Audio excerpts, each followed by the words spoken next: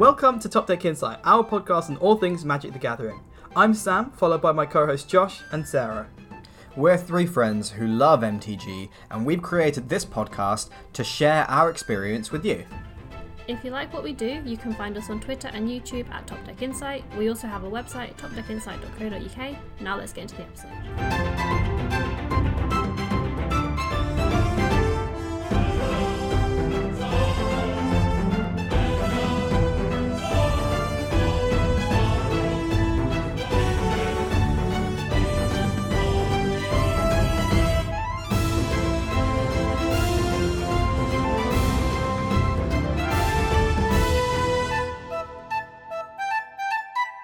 Welcome back, everybody. We are back for another episode of Top Deck Insight. Since the last episode, last week, all of the Adventures of Forgotten Realms D&D cards have come out, been spoiled, and available to play on Magic Arena and Magic Online at the moment. The set has not released in paper yet, but we have had a chance to look at all of the cards, which is great, which basically just means the set is out, you know. So, in light of that, have you guys had a chance to play any of the new sets or play I any of the haven't, no, cards? I've not played it at all. Yourself, Josh? I haven't played it at all, so of course Yeah. it's only out digitally on Arena. And I have actually been interested in playing like the new standard queue. Mm-hmm. Yeah, the 2022 rotation key. Yes, Yeah. yeah. that seems really fun actually, and I probably would have given it a go. I haven't because I've been playing Persona 4 Golden instead, which I picked up this week, which is in a loose way a card game. Mm-hmm. I have played Magic this week, but yeah, I haven't played any AFR. Yeah, for further context of what we're talking about, the standard 2022 queue on Arena is a queue wherein you can play sets that they wouldn't have rotated. So it's kind of like an early rotation queue. So Eldraine, Theros, Ikoria, and M21. Mm-hmm. All of those sets won't be included in the card pool, but you can play with sets from Zendikar, from Kaldheim, Strixhaven, and this current new D&D set, Adventures of the Adventures Forgotten of Realms. Forgotten Realms. And it looks like a fun cube because everyone has been getting sick of Eldraine recently. I think that the love for Eldraine has died out very quickly. Not for me. Not for you. I think it was a great set. Yeah. It was bad for standard though. Bad for standard.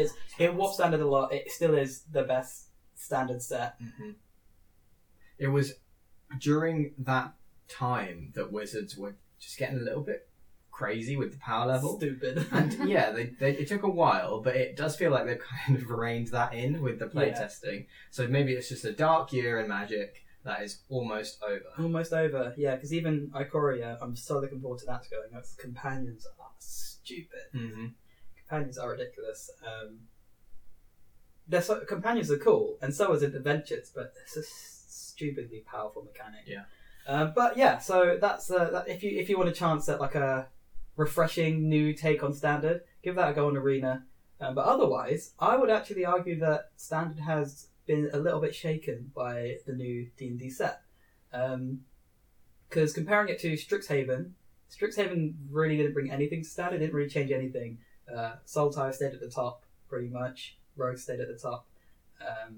And obviously Kaldheim before that was what introduced Sultai. Sultai Ultimatum at least. So yeah, I don't know. What are you guys thinking about this set in terms of card quality and you know, what cards have you guys picked out that you guys would want to talk about? So it seemed pretty low to me. The power level of this set seemed a lot more toned down, and it seemed to be a set more for the flavour, more for the fans, maybe a bit more janky kind of commander focused cards. It didn't seem like it would be a set that had a massive impact. Mm-hmm. There were a few cards that definitely stood out to me as potentially very powerful. Mm-hmm. The 2 mana 3/3 werewolf one. So that's one of the things I was going to talk about. Seems to have been really, Werewolf really... Pack Leader? Is that what it's called? Something like that. So do you remember what the card does? It's it's actually the deck that I've been playing. So I've had a chance to play a little bit of Standard. Not very much at all. Played like maybe 3 games of best of 3. And the deck that I queued up with was mono green with the Werewolf Pack Leader and I think it was Ranger class as well. But anyway, what Werewolf Pack Leader is, it costs green, so 2 mana value for a 3/3. Yeah, Werewolf Pack Leader, there it is. For a 3/3, which has Pack Tactics. Whenever Werewolf Pack Leader attacks, if you attack with creatures with a total power of 6 or more, you get to draw a card, which is a really nice ability. And it has another ability where you can tap 4 and turn it into a 5/3 human or something? Or 5/3 werewolf. 5/3 and it loses human. It loses human. So it's a human werewolf type and it Yeah. loses human. So it becomes a full-on wolf. Mm-hmm. Yeah, really, really powerful card. It definitely slots right into the 2 mana slot for mono green, because mono green kind of lacked in 2 mana slots because it had Scavenging Ooze, and that's pretty much it. No, this is great. Like It's insanely good, yeah. a 1-drop in green, and then 2, and then 3, and all of a sudden you're attacking this and starting to draw your cards. Yeah, on turn 2. That's really, really powerful. I picked the mono green list to play in standard because the curve is so good now. You have, at 1 mana, you have your fight spells like Blizzard Brawl and Primal Might and Swarming or Nesting Shambler or Swarming Shambler. Swarming Shambler. Yeah, I think the 1 mana 1/1, the 1 mana 0/0 that enters with a counter. I guess what counts. But yeah, you have that at 1 mana and Lovestruck Beast as well. Heart's Desire. Yeah, and on 2 mana, the list that I played was running 4 of these pack leaders and 4 of another new card from Ventures called Ranger class. Ranger class is ridiculously good. So you guys are aware of the class subtype, Yes. the enchantment subtype in this set, and those cards are really powerful, I think. So Ranger class, what that reads is a 2 mana value enchantment, it costs 1 and a green. When it enters, it creates a 2/2 wolf creature token. So already on entry, it's doing exactly what you want to do. You want to play a creature on curve. You pay 2 mana, and you have the ability to level up, which means you can, whenever you attack, you put a +1 counter on a target attacking creature. That's already quite a powerful ability in itself. And then for 4 mana, when you start gassing out, this is just the perfect card because you have, at 4 mana and level 3, you may look at the top card of your library at any time. You can cast creature spells from the top of your library. It's such a good 2 mana card to have in your deck because it sets you up for the later turns. Once you've been gassed out and you've been board wiped, you've got an enchantment, which is hard to remove because it's not a creature.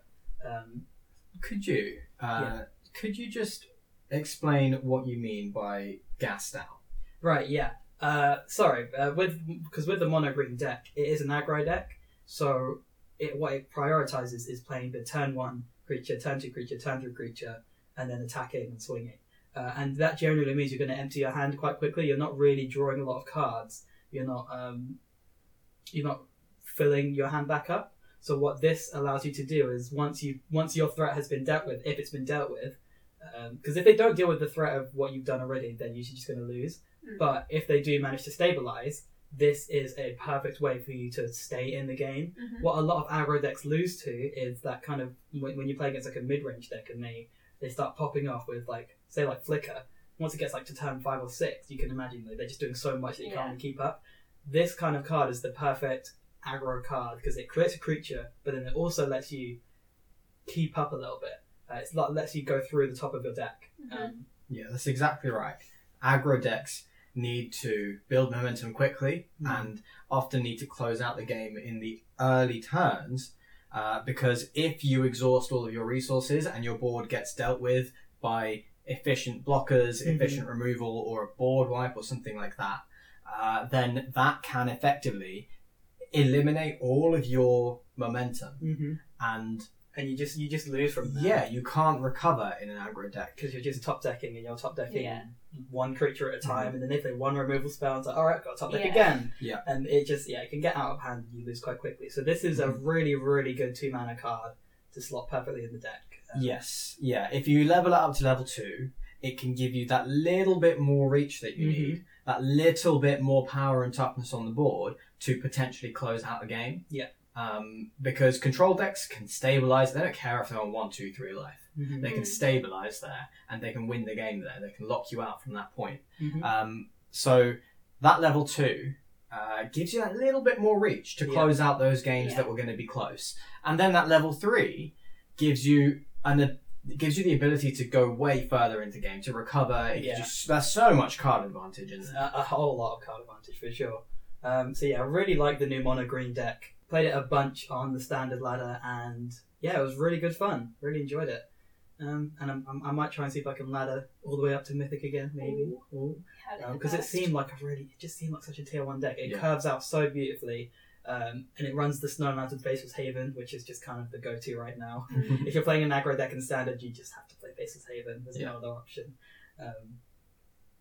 I haven't tried the green. So with Adventures of Forgotten Realms, the rare land cycle was the Man Lands, which we talked about in the previous episode. The green one is called Hydra's Nest or Hydra's Nest. Yeah. Hydra's Nest, I wasn't a fan of it. I don't think it's as good as some of the other Manlands. It basically lets you pay X and a green mana, and your land becomes an X creature. Okay. Yeah, and it feels like a bit too much of a mana sink for me. Yeah. Because the other one, like Faceless Haven, you pay 3 mana and you get a 4/3 attacker. This one, you would have to pay, if you pay 3 mana, you get a 2/2 attacker. And if you pay, I don't know, it just doesn't seem worth cutting Snowlands of your deck to. Basically, what you do is make your Faceless Haven worse because you have to cut at least 4 Snowlands and put 4 of those in. So I have decided not to run with it. Did you not find it? No. It might be like Hive. I think it is called Hydra's Nest. Yeah. But I can only find the Japanese version. So that's not going to be too helpful. Yeah, I can't read the rest of the card. I know I have been playing Persona, but God, you're like a full-on weeb, aren't you? I haven't yet mastered reading Japanese. Yeah. Well, yeah. So I haven't elected to put it in as well because I don't want to burn all my wildcards on it. Maybe it is optimal to play it, but to me, I thought I need to spend my wildcards on Werewolf Pack Leader and Ranger class because those are definitely just must-haves for the deck now. But yeah, I think the deck can get away with without playing those. So yeah, it was good fun. Really enjoyed it. And yeah, there's been a bunch of new cards that I really like. So those were just 2 of my favourite ones from the set so far. How about you guys? What have you guys picked out that you not for standard, but just in general that you like from this set? Sarah, you go first. Me. Well, there is only one that I want to pick up for decks I already have, Mhm. and it's one that we spoke about ages ago. I think it's one of the first cards that got One of the spoiled. first spoilers, yeah. Which is Lol, Spider Queen, for my Taser deck, and it costs 3 black. And she has the passive ability of whenever a creature you control dies, put a loyalty counter on her, which is why she's getting Taser. Yeah, because that gets doubled. Yes. She has a 0 uptake, is that what it would be? +0. Or is it just +0? Yeah. Draw a card, lose a life. -3, create 2/2/1 black spider creature tokens with menace and reach. Also good in Taser. Yeah. And then her ultimate is you get an emblem with whenever an opponent is dealt combat damage by 1 or more creature you control, if that player lost less than 8 life this turn, they lose life equal to the difference. Which I think would probably always happen with Taser as well, because you're there's almost not a always going whole to get lot through. of and there's not a whole lot of powerful creatures. Yeah, you're right. That could be a really good way to finish games because as long as you attack each player on the board with at least like a 1/1 spirit, you're dealing 8 damage to everyone each turn, no matter what. So that ultimate does definitely win you games quite nicely. Yeah, you tend to have lots of evasive creatures. Yeah, there's rather than a big one. Yeah, I don't think there's any. No, I don't think there is actually. Have you looked at the price for LoL? I don't know if prices are released yet I because have it's not not out on looked at the paper. price. And can you proxy a planeswalker? You can. It's You can proxy anything quite a you bit of like. effort. Yeah, a bit of effort though, isn't it? I'd say you could proxy anything you like, but But yeah, you can. yeah, it would be. I don't think it should be too pricey. It is I don't- it is a mythic, isn't it? Yeah, it's a Yeah, mythic it's a in a new mythic. set, so it will be pricey. But it won't be one of those like overpowered mythics, such as Demi-Lich. I think that card is going to be worth like upwards of £50. Demi-Lich. What's Demi-Lich. Demi-Lich? Have a look at it and give it a read. I want to see your reaction to it. 'Cause I think that will be like the £50 mythic rare. Maybe not 50, maybe like 30. It's going to be like Ura levels and Questing Beast levels. Do you want me to read it out? Yes. Yeah, go on. Go ahead. Okay, so Demi-Lich is a creature, skeleton wizard, 4/3. Mm-hmm. It costs blue. It's very tough. Blue, blue, class. blue, blue. Oh, Blue. And it reads, this spell costs blue less to cast for each instant and sorcery spell you've cast this turn. Whenever Demi-Lich attacks, exile up to one target instant or sorcery card from your graveyard. Copy it. You may cast the copy. You may cast Demi-Lich from your graveyard by exiling 4 instant and or sorcery cards from your graveyard in addition to paying its other costs. So it is a free 4/3 that recurs itself and allows you to cast spells for free. Well, you have to pay them no, back you do have to pay the cost. Yeah. Allows you still. to recur cards from your graveyard, spells from your graveyard. Yeah, Which is it's ridiculous. quite Yeah, ridiculous. that is. So one of the things that I actually overlooked on this card was obviously not it just being ridiculously overpowered. It is a mythic rare, so that will shoot up the price. Yeah. I could definitely see it being upwards of £30-40.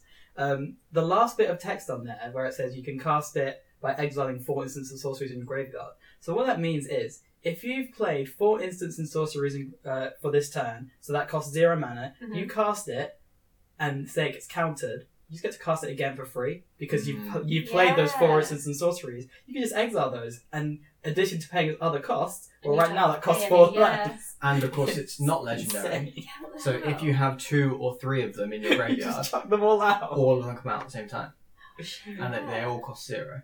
It's a nuts card. It's I think it's the most powerful card in the set. Yeah, that's crazy. It's really cool. I love the artwork for it as well. Let me see It looks that one. super badass and creepy. That is cool. Yeah. I mean, it's effectively Arclight Phoenix, except with a bigger upside. It's definitely like a free card in Phoenix decks. Like, if it's in your graveyard, Phoenix is a 3/2 flyer. That if you've cast 3 instant or sorceries, you can bring it back from your graveyard Yes. onto the battlefield, and it has haste.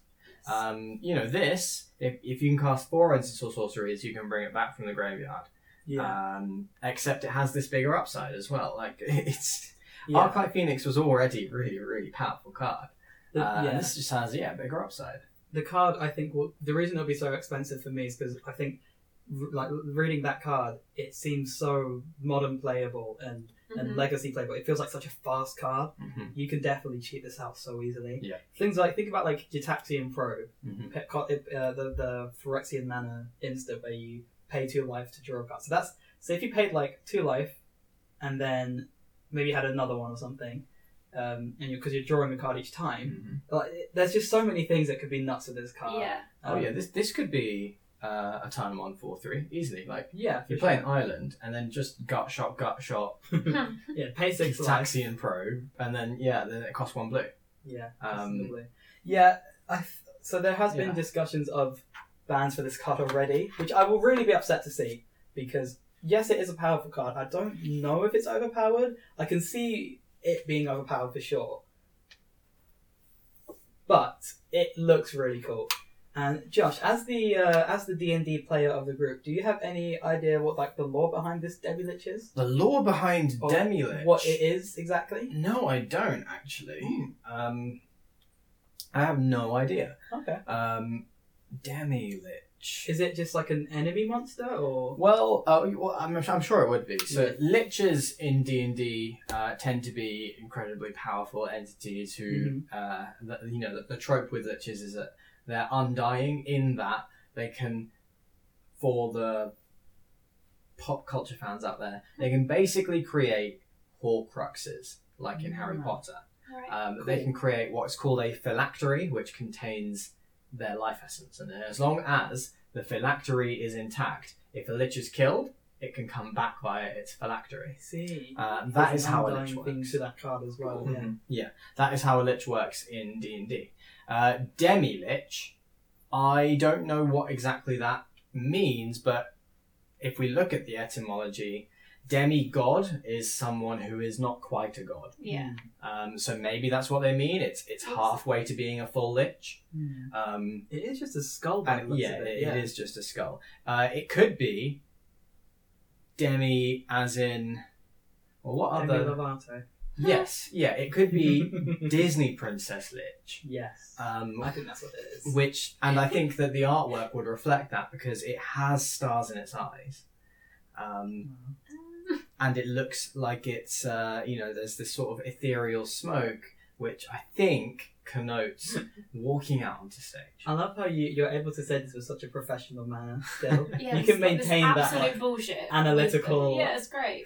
voice when you're talking about Well, of course. Good Of course, job. Yeah, good job. Um, Good job.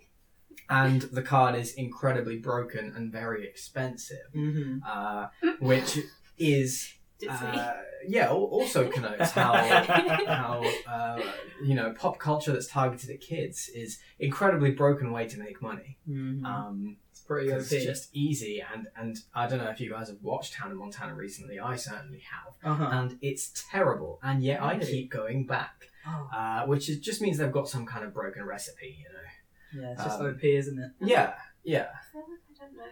He could be watching. I do have Disney Plus. He could actually be watching Hannah Montana. I mean, I think that's fine. Like I know Hannah it's Montana. totally fine. It's just surprising. This is Yeah. the power of Hannah Montana. Daniel Lynch. Maybe. Yeah. And actually, I think Well, I mean, this likely foreshadows a future Universes Beyond set, Of which Hannah is Montana. which is set In in the Hannah Disney Montana, Best of yeah, both worlds. set in a Disney princess world.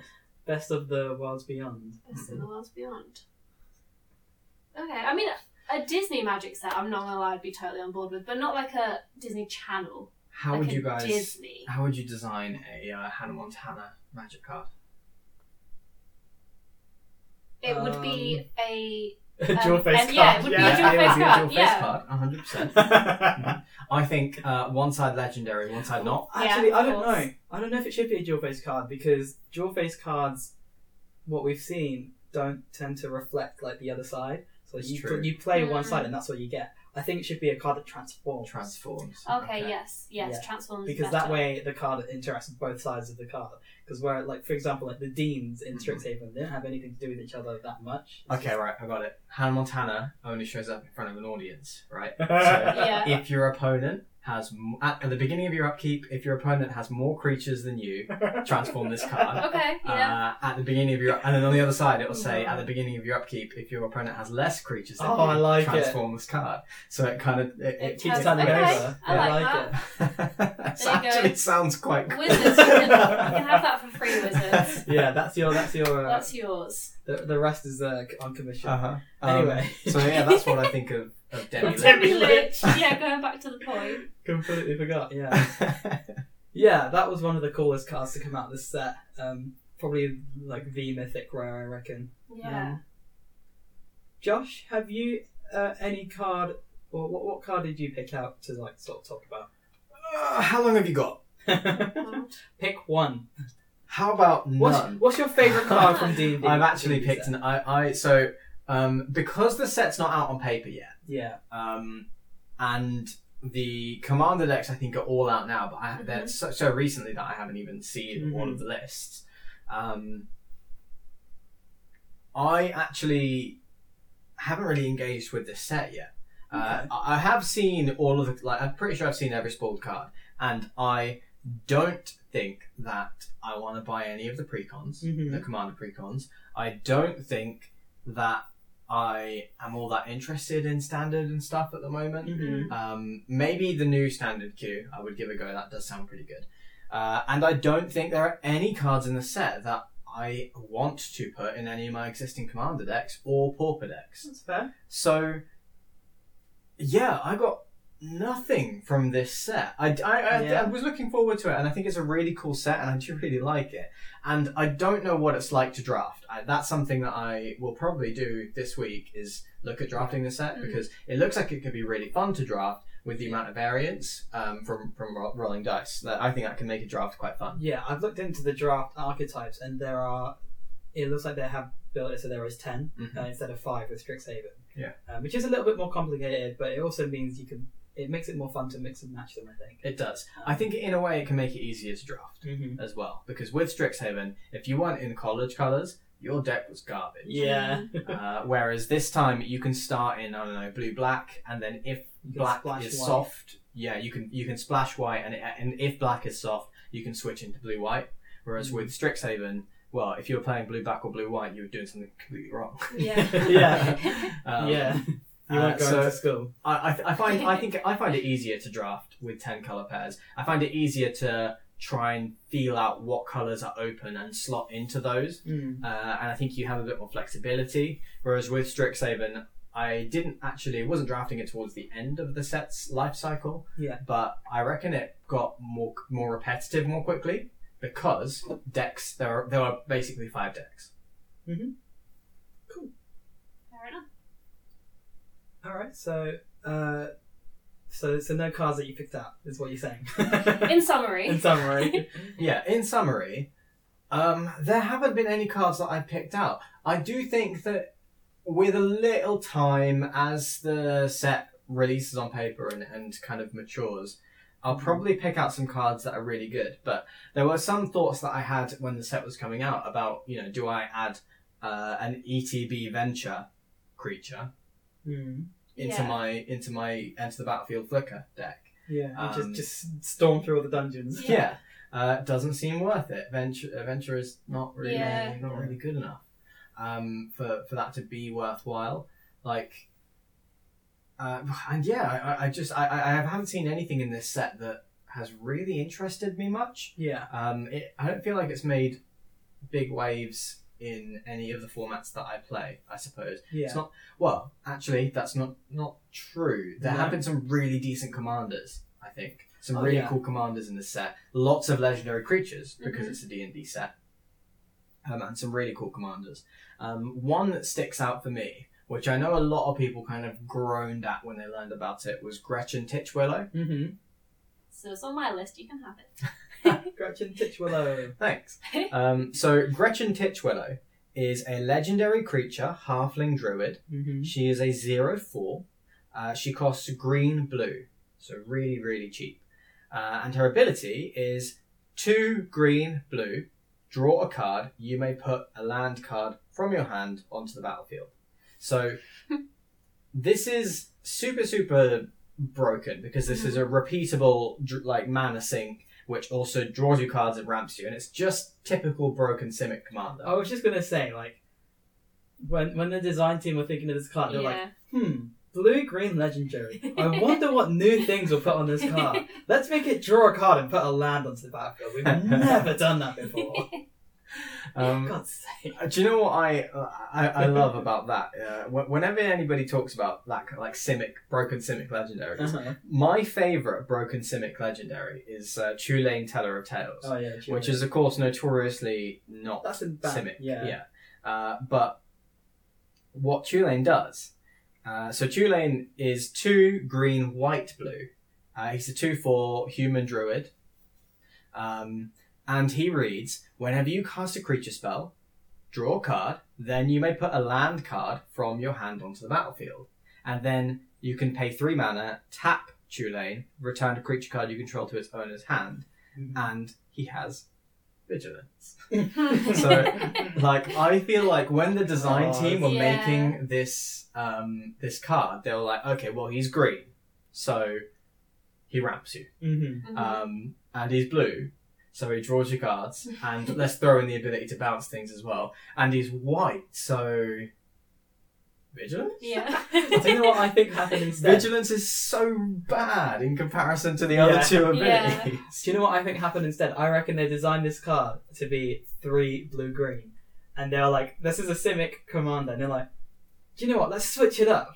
Let's add a white pip in there and add the word vigilance. Alright, cool. Send it off. Done. Yeah, send off. Brand new. Because, like, you cast a creature, draw a card, and then you ramp. Like, that's so good. And then he just has vigilance. Yeah. Like, for no reason, on a 2/4. And Gretchen Titchwillow, same thing. It's just a classic broken Simic commander. Classic. What I like about it is that broken Simic commanders are very expensive. AC is quite expensive. Thrasios is expensive. Tatiova is expensive. Because they're so powerful, they're expensive. Gretchen Titchwillow is an uncommon, which will make it very, very cheap. Available, Very available, very cheap. So, if you are a really, like, a budget EDH player... budget spike. Yeah, if you're a budget spike and you want to play a broken Simic deck on the cheap, Gretchen is the perfect commander. Yeah, I guess so. That is a good point. Yeah, she has the mana sink in her ability, which is what a lot of broken commanders will have. just because they like to be like big mana decks, right? Infinite combos Mhm. and stuff. So yeah, that makes sense. Yeah, that's cool. I suppose that's pretty cool. What about you, Sarah? So this card was actually on your list. Was there anything else you wanted to say about it? No, not really. Kind of covered it all. That's fine. Do you have any other cards on your list? So I think I have found a PDH A commander. PDA. Yeah. It's basically just the exact commander I think I would have made when we first started playing Magic. So Okay. it's Death Priest of Mir. I had this on my list as well. Death Priest of Miracle? Miracle or Miracle? Miracle? Josh? I'd say Merkel or Seems like Miracle. Miracle. Miracle, probably. Miracle. Miracle sounds cool. Death Priest of Miracle. That does sound cool. But is that just because of the accent? Is that why it sounds cool? Maybe. Don't Yeah, you- but you'd say It's it like in the a accent. Like, sin- it makes sense in the accent. It's Yeah. similar to Señor de los Bandidos of Goblins. Of Goblin. Oh, goblins. Yeah, okay, yeah, Death Priest of Miracle. Do you want to read this one out for us, Yes. Sarah? So it costs 2 black for a creature tiefling cleric, and it's a 2/2. And it has skeletons, vampires, and zombies you control get +1/+1. And at the beginning of your end step, if a creature died this turn, you may pay 1. If you do, create a 1/1 black skeleton creature. That is really cool. Mm-hmm. Rules wanna- question. Yes. If you have a zombie skeleton vampire, As in, it's all 3. yeah, does it get +3/+3? Time to Google. Well, with Rin and Seri, it's a cat and a dog, and that would get. That isn't Yes, Cats and Dogs but- plus No, one. no, no, yeah, but I'm you would saying have it's a two cat separate dog. cards. Oh. One that says cats get +1/+1. Yeah. One that says dogs get +1/+1. Skeletons, zombies, and And vampires Vampires. you control get +1/+1. I'm inclined to say no because so when you look at cards like I don't know, Feybarrow Elder, or no, that's a bad example. There's a card I can't remember what it's called, but it reads green creatures you control get +1/+1, white creatures you control get +1/+1, and so that means that if it's green and white, it gets +2/+2. yes. They're two separate abilities. But because This is all in seems one. to be because it's all in one line. If it's all 3 types, it still only gets +1/+1. That would be my guess. So the Okay. only thing I'm trying to remember is in my Rien deck. I don't know how to Google this question because it's actually kind of a hard question to Yeah. Google. In my Rien deck, the multicolored one, which I took apart, my first command deck, there was a card in there that was like, other green creatures you control get +1/+1, but then under it said other white control creatures you control get +1/+1, and that would give a green and white creature +2/+2. Yes, but But then that's when it's separate text, so I don't know. Yeah. yeah. So Kahira, the Orphan Guard, for example, Yeah. if a creature is a cat beast nightmare, does it get all Yeah, of because us that from Kahira? exists in Yeah, Aquaria. cat beast, yeah. Yeah. So that's actually So, Google so that. Yeah. I don't think that it does. I think this would just give all your creatures +1/+1. Yeah, that Um, would make sense. I think that does make sense. If it was separate, if it was like skeletons +1s, then Mm. yeah. Creature cards in your deck may be a mix of. Oh wait, no. A creature that's more than one of the 5 types gets +1/+1 only once from Kahira's ability. Okay, so, So yeah, that would mean. that's the same thing. There you go. So that answers that. So the answer is, unfortunately, a skeleton vampire would only get +1/+1. Yeah. Okay. That was like when we first Yeah. started playing Magic. I think that That'd a be something version of to that do. was kind of what I had. That is a really cool It's card. a really actually. cool yeah, card. I'm tempted. I did. If we build PDH decks though. I did pick this one out as well. I really like this card. It's a tri-lord. I don't know if that exists, except for Kahira, which is like a Quad lord. Yeah. septuple So, lord. yeah. But yeah, no, that is really cool. But then, Benelish Marshall is like a Lord.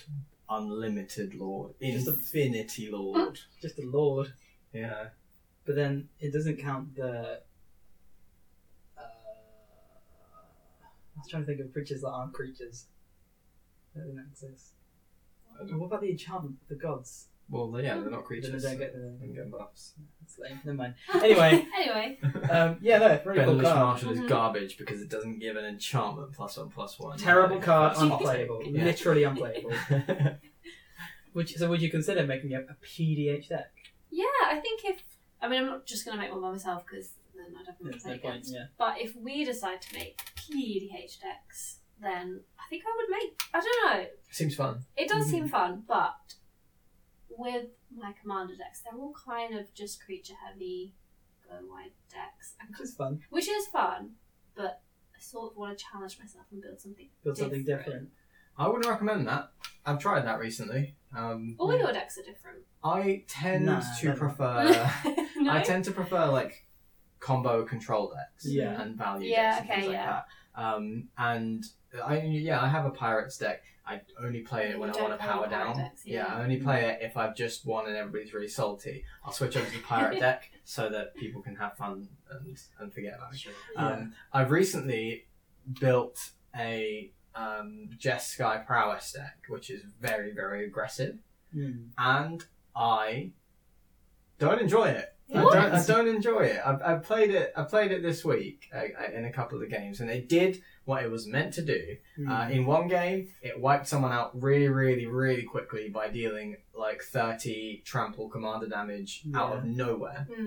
In another By game, accident. yeah, I didn't even mean it. In another game, I set up a board and then got enough prowess triggers on the stack that I could take out all 3 players in one go, and it took a lot longer, did what it was supposed to do.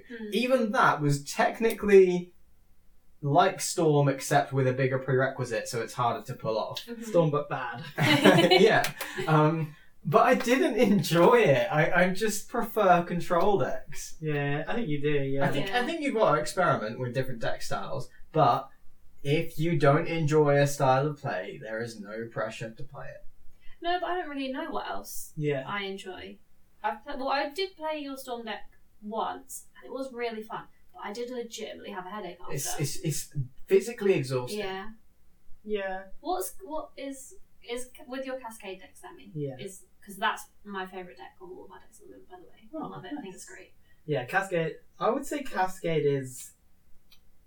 Well, the way I built it was that it is very specifically built around 3 mana ramp cards and then cascading big spells. So I guess it's a ramp deck. Yeah. So it ramps into big things, and that's my kind of style, isn't it? That is your Yeah. style. Well, my style is big creatures. I'm a bit of a Timmy, but big creatures are fun. Yeah. I get that. My style is control and flicker and things like that. Like Yeah.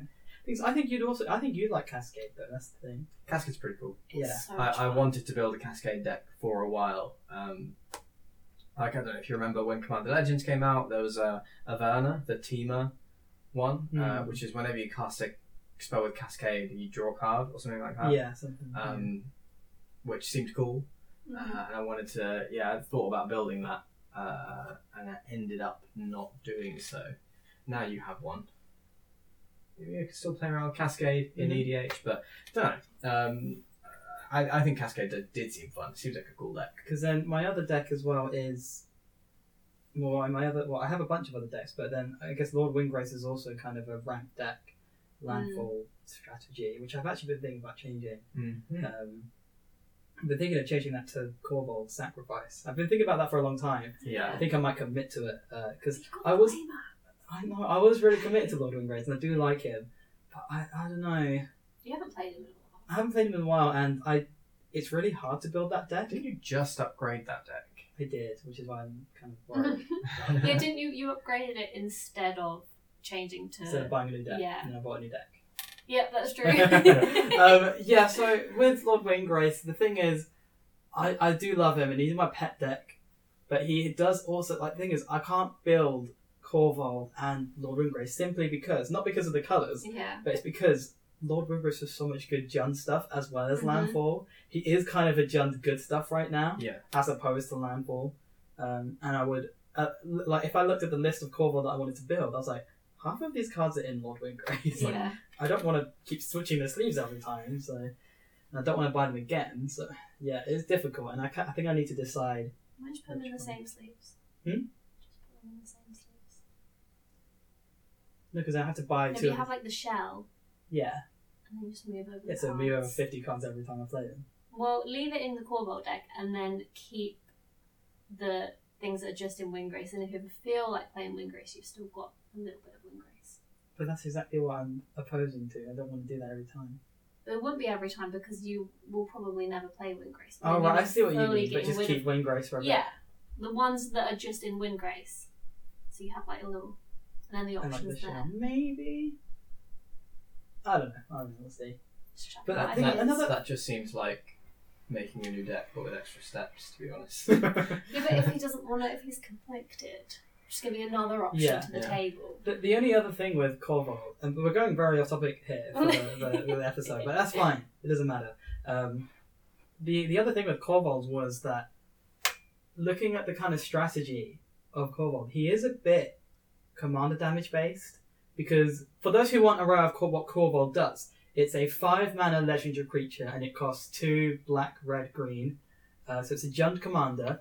He's a flying 4/4 dragon. Something might be another kind of creature type. But what I know is a flying 4/4 dragon. When he enters a battlefield, you sacrifice a permanent. Whenever you do sacrifice a permanent, put a +1 counter on Corval and draw a card. So he's all about flying over your opponents, dealing big damage with a big Corval. And I don't know how I feel about that, because honestly, having recently... I think this is a recent thing for me. I really don't like the commander damage roll. I was Yeah. about to mention that. Yeah. Because this is what happened last time when I played the Monks deck. So I had Shuyan as my commander, Mm-hmm. who was, I think, like a 7 power, like 7/7 at this point. Yeah. Had Inquisitor's Flail equipped, had Double Strike and Trample. So Double Strike means that he deals damage twice. Yeah. Inquisitor's Flail means that when he deals damage, he deals double that damage. And so each hit was 14 commander damage. Mm. So that was 28 commander damage that was trampling through as well. Mm-hmm.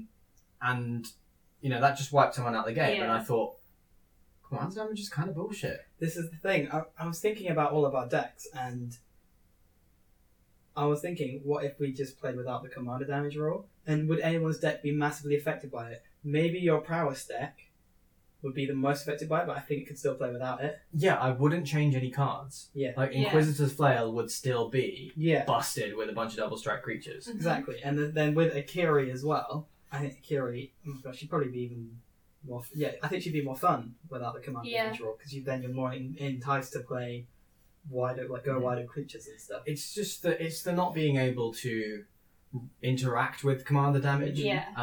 It's similar to Infect. Yeah, like you can't life gain against it. You Mhm. can't. Mm-hmm. I know what you mean. It's a thing you can't interact with. So you can't just remove the commander. It can always come back. Yeah. If it's a deck that focuses on attacking in with the commander, making it unblockable, then yeah, I think that commander damage. Now that I think about it, yeah. What do you guys think of the rule? Why is it in What place? do you think, Sarah? Well, I think for a while we were kind of unaffected by commander damage. Yeah. I don't really feel like anybody ever lost to it. No. But then I actually lost to it on Friday as well. So Yeah. it was me and Maddie and one of our new players, and the new players deck basically made it so you couldn't or didn't want to attack them. It was the Brina, the Silver Quill precon from the Commander 20 or Yeah, something like that. The black white precon from the most recent. Yeah. and one of their cards had, you can put, I think it's called a loyalty counter Mm. on a creature. Was it on a Val counter? That's it, a vow counter, and basically that meant that you couldn't attack that creature. I like So that. obviously the smart thing, he put on both of our commanders, and Maddie was playing fairies with the Layla as the commander, who is a flyer.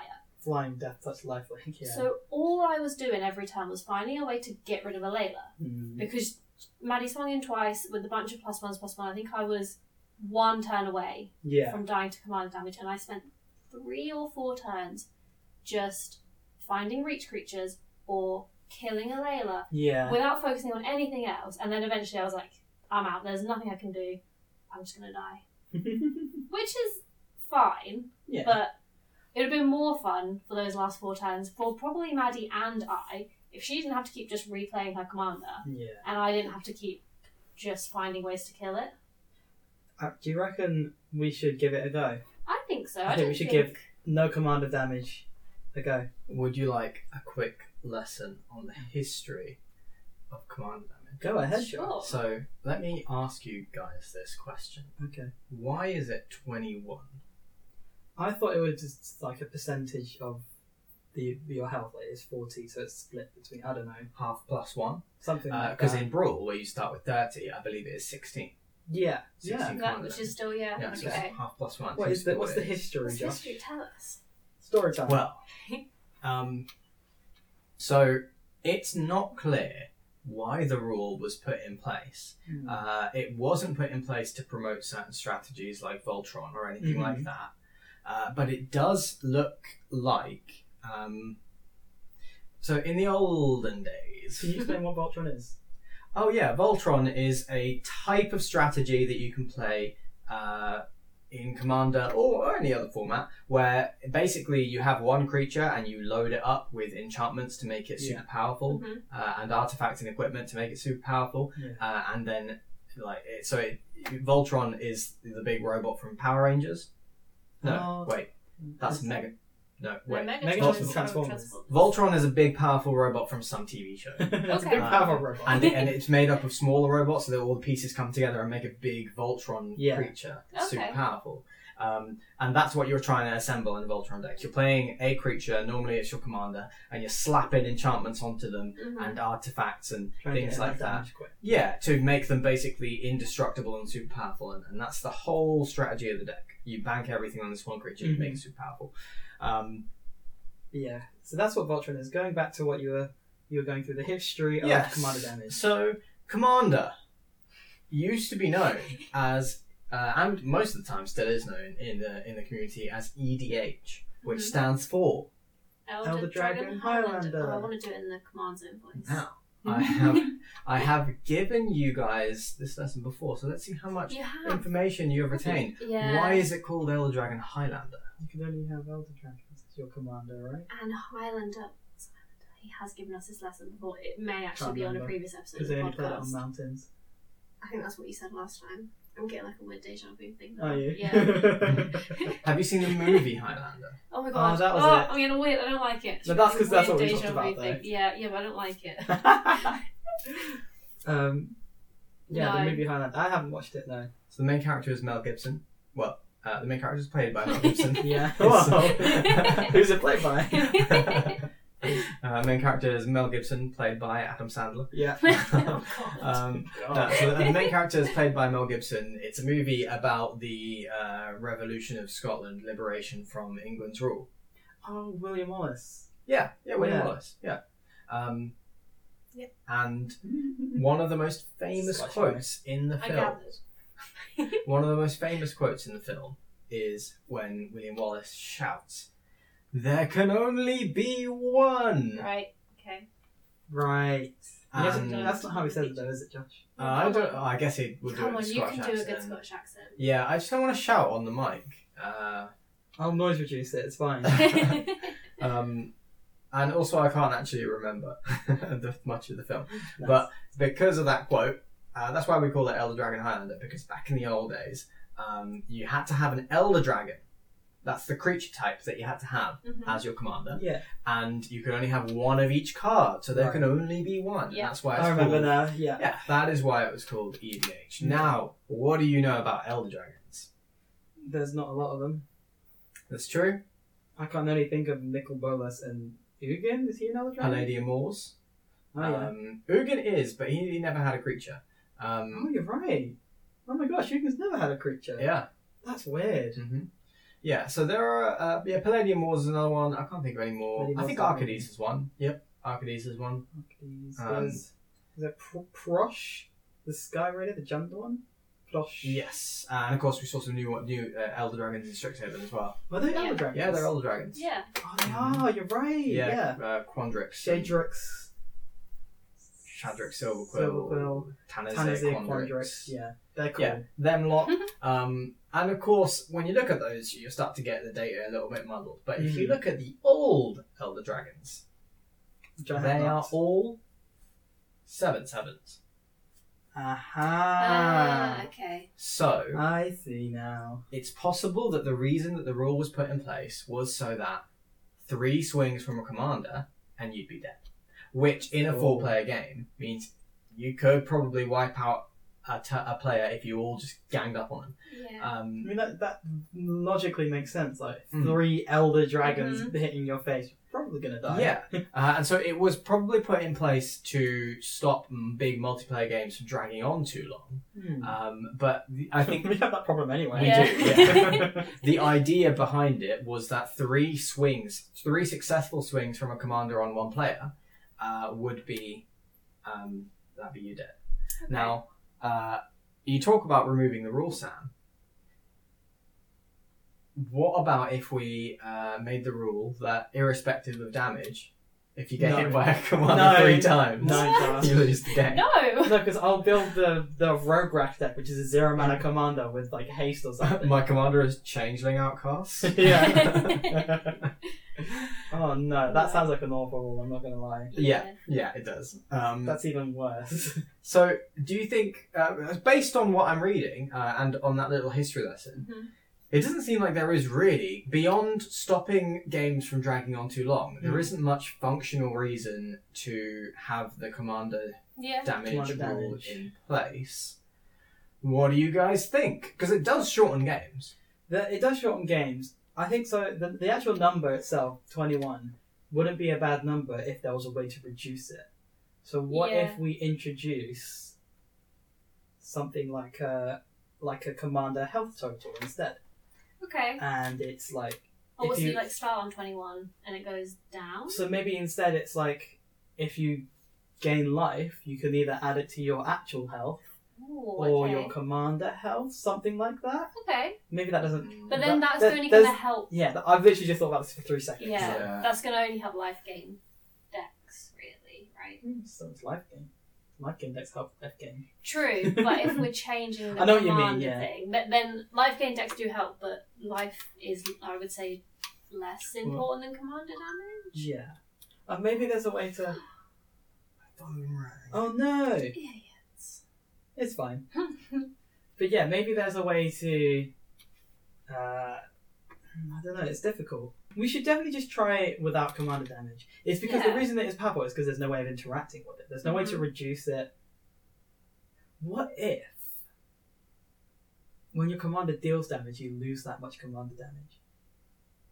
Oh, okay, that's kind of cool. But That's then... kind of cool. That does favour. Means Lord Windrush would suck. yes, that's Yeah. true. And then I guess everything always favours something, but commanders that are lower powered and don't things like typically do damage. Atrix and Nev and Taysa, Taysa. really, she's only 2. I did think that, all commanders have commander lifelink or something like that. commander life. Maybe there's a house rule we can develop here. It seems to me that the easiest thing to do would be to just remove get rid of commander it, damage. yeah. I think so. But there is also the point that the effect that would have is it would lengthen games. And that is not something that we actually want to do. But now that there is 1 million of us in the play group, Aggro decks struggle enough in Commander already. but we're playing smaller games now. Because there is too many of us to play a one. Yeah, like obvious. one. There's 7 of us now. 7. That would be We're not forever. playing a 7-player game. No. No, it can be fun if you plan it like Christmas, like once a year. Well- Everybody does it. You're knackered for a couple of days afterwards. You're not doing it every week. No. I want to do it, but play Treachery, which is the one I told you guys about. At some point we'll do that, where you have like you're an assassin or role. something. Yeah. Play Among Us, but in Commander. But yeah, aside from that, I have absolutely no desire to play a 7-player. No, neither do I.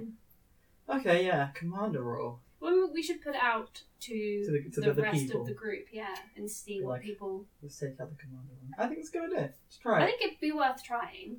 We've been developing rules to streamline our games a little bit. Land rule, I Land think, has rule. been really helpful. It has been, yeah.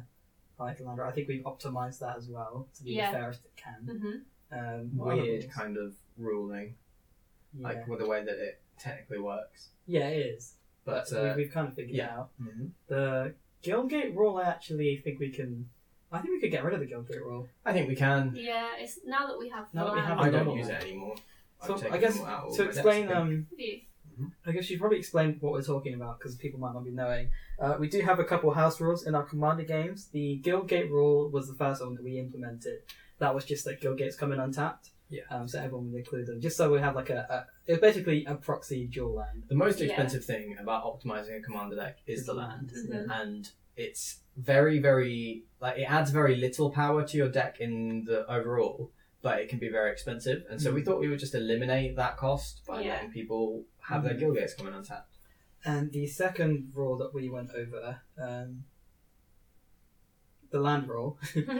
So what that was, the reason we implemented that rule was to avoid having those games. And we know it's in the spirit of Magic to have those games where you don't play, you don't get your lands, and you struggle for lands and you get knocked out early. But it's just lame, isn't it? It's not as fun. It's not something. I guess it is in the spirit, but it's not enjoyable. It's not for enjoyable. anybody. So Which is why we implemented the rule. And what the rule essentially allows you to do is, instead of playing your land drop for turn, so you forfeit your right to play a land for the turn, and you can exile any basic land from your deck, and it will go to the top of your library at the beginning of your next upkeep. So you don't get to play a land, and you don't get to draw a card, and instead you draw the land that you've exiled. Yeah. And the only reason we did the exile thing is because I have a rogue deck. Yes, which mills. Otherwise, it was originally just find a basic land, And put it on top of your library, so you were guaranteed to draw on your next turn. But it now just sort of sits in a weird exile life. Yeah, so that's a rule that we implemented, and of course there is going to be ways to break that rule, but I don't see us as a play group. Nobody's trying to do Nobody that. would want to do that. Yeah. Half the time we forget about the rule. To be fair. Yeah, exactly. You forget about it until you wish for the rule. Yeah, and you're like, oh, damn it, I wish I had more land. Yeah. I think that, as you said, Sarah, we've been breaking up our play group a little bit and playing in like 2, 2, and 3, or 3 and 4 in smaller pods, basically. And because of that, and because we're playing quicker in general, we don't necessarily need these rules. I think that these rules were in place because, so it's okay to be mana screwed for a game of Magic. Yes, it's not fun for anybody to be mana screwed or flooded, but it's also not that big a deal. Unless you play Magic once a week and you play one game a night, because it takes 4 or 5 hours to play out that game and you're mana screwed the whole time. Because then your whole night has just been mana screwed, and that sucks. And that's what we were trying to kind of get around with the guild gates and the land rule. But now that we're playing quicker games, we're playing 3 or 4 games a night, if you're mana screwed for 1 or even 2 games, it's not that big a deal, you know? It's not that big a deal. I think we need to refine the way we play smaller games first, though, before we remove the land rule. Because what would be great would be if we played 3 or 4 games, but we weren't playing against the same people. So we because we've done what 2 weeks now with all of our players playing just Commander, and we've sat in a table of 4 and 3 and played that table for the whole night. I think if we could get better at maybe, okay, we finished our game, so now we're gonna Sammy's out from that table of 4, so he's actually going to just come and join us, and then whatever, something like that. Refine that a bit more, and then maybe remove the land rule. Because we still had, so you guys, you were a 4 player, weren't you? And Jordan, you guys played 2 games? Yes, we did. And Jordan was the person who got accidentally knocked out by commander damage. Within like 10-5 or something. And then, didn't the next game Had you mana played, issues he the didn't? next game, Yeah, so he kind of had that shit night of not really getting to play Magic. But if he was mana screwed, could he not have land rolled, or was it? I think he had mana issues. Mana I issues, don't know okay. I don't know. what exactly. Yeah. But yeah, in summary, figure out how to Might have play been flooded. smaller games better. Then maybe remove land rule, but not yet. That's my opinion, guys. There you go. All right then. Let's. Basic summary is that the new set is really cool. I did actually want to talk about some of the flavour for the cards. I guess I can quickly go over it. One of the cards that I picked out on my list wasn't because it's good or anything, but I really liked it. It's called Split the Party. The word is called the card is called Split the Party. Oh yes. And the flavour text is don't. Yeah. That's the entire flavour text, and I really like it. So true. Oh my god. It's like a DM wrote this. It's made so this card. true. I've been really strongly considering firing up a D&D campaign because of the set. I'm telling you to do it. Do it. That's why I've been strongly Let's play considering Wayfarer. Wayfarer is another option. Like the new that we should play. D&D But protocols would be perfect for Wayfarer. I have been thinking about like the session 0 conversations that I would have if I were to start DMing again. And 100% I would say, look, you guys are fairly new to the game, so let's just cover up some stuff. Don't split up. The thing is, when I was planning my DM campaign, I basically just added my own rule of, okay, if the party splits up, I'm going to destroy them. They're going to get like a wizard is going to teleport next to them and be like, "Where you going? You're going to die." I'd like to walk away from the rest of the party. Okay, you would count of You 5 have bears. You have gout. Yeah, you can't. Every step you take is 5 HP. Yeah. Nice. Oh, okay. Are you walking back? Your gout's gone. That's Yeah, crazy, you walked it off. Well done. Yeah, I that was one of the. Yeah, there's a lot of really cool flavor cards in this set. Things like you come across a river, being a card, Yeah. Yeah. and it's like a multiple choice. I like those cards. A I lot. love you happen upon a glade. Yeah. that's just such like 90s DM language. Yeah, you happen upon a You glade. happen upon a glade. Split the party. So, yeah, I like that. Strongly considering spinning up another D&D campaign. Do it. That'd be really fun. Could be really fun. It's a lot of work for you, though, isn't it? I think that I will quarter arse it. I like Basically. that. I was like, what? Okay. Yeah. Thing Not is, even half. with Quarter arse it. I think I will play really, really lazily. And I think I need to go overboard on the laziness to make sure it isn't too much work for me. Otherwise, I'll overdo it. This is my nature.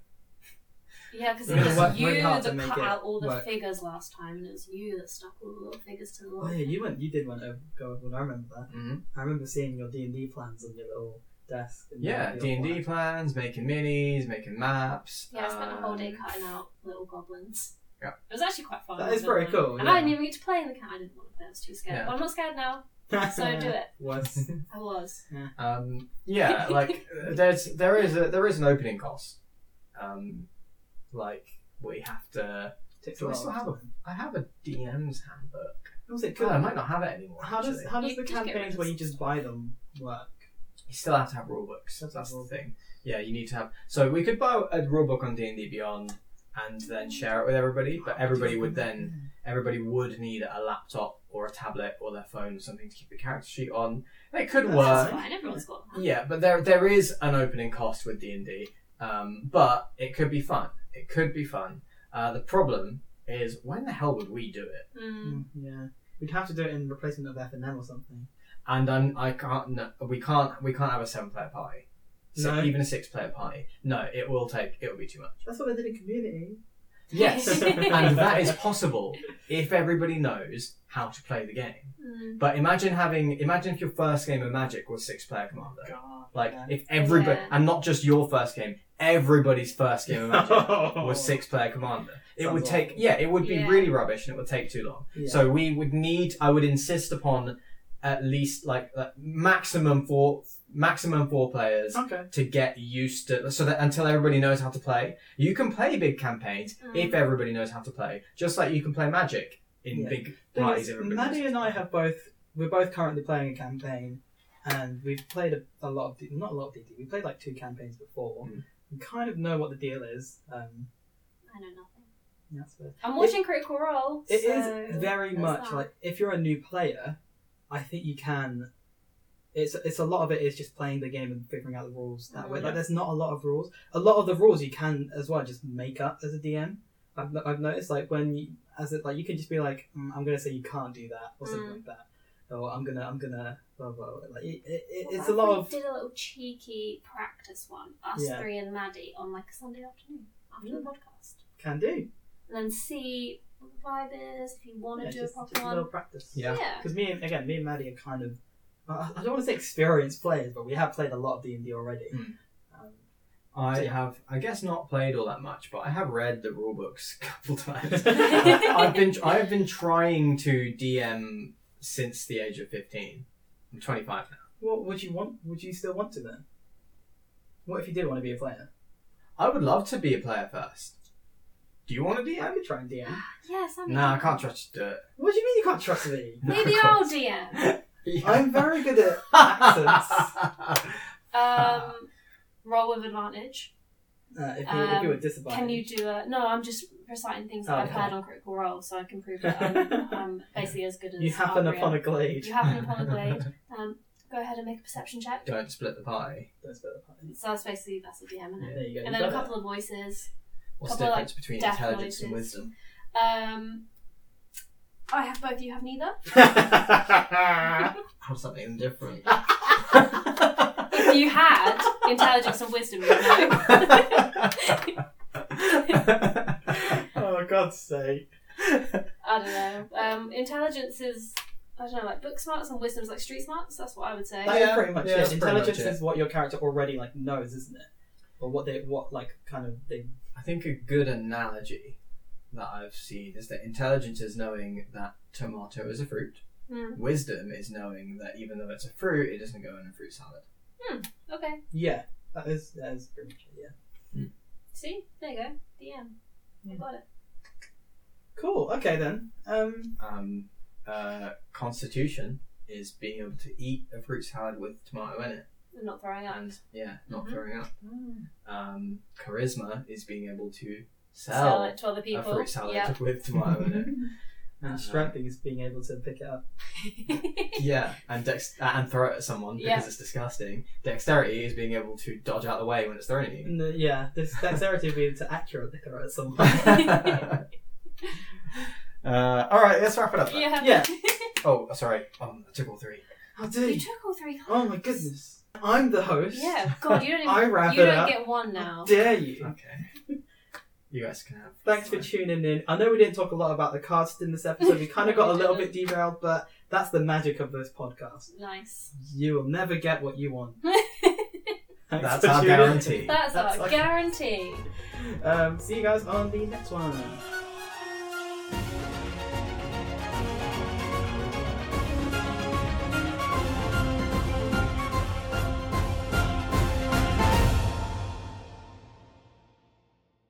And now, a completely irrelevant conversation about zombies and vampires. Could you have a skeleton vampire?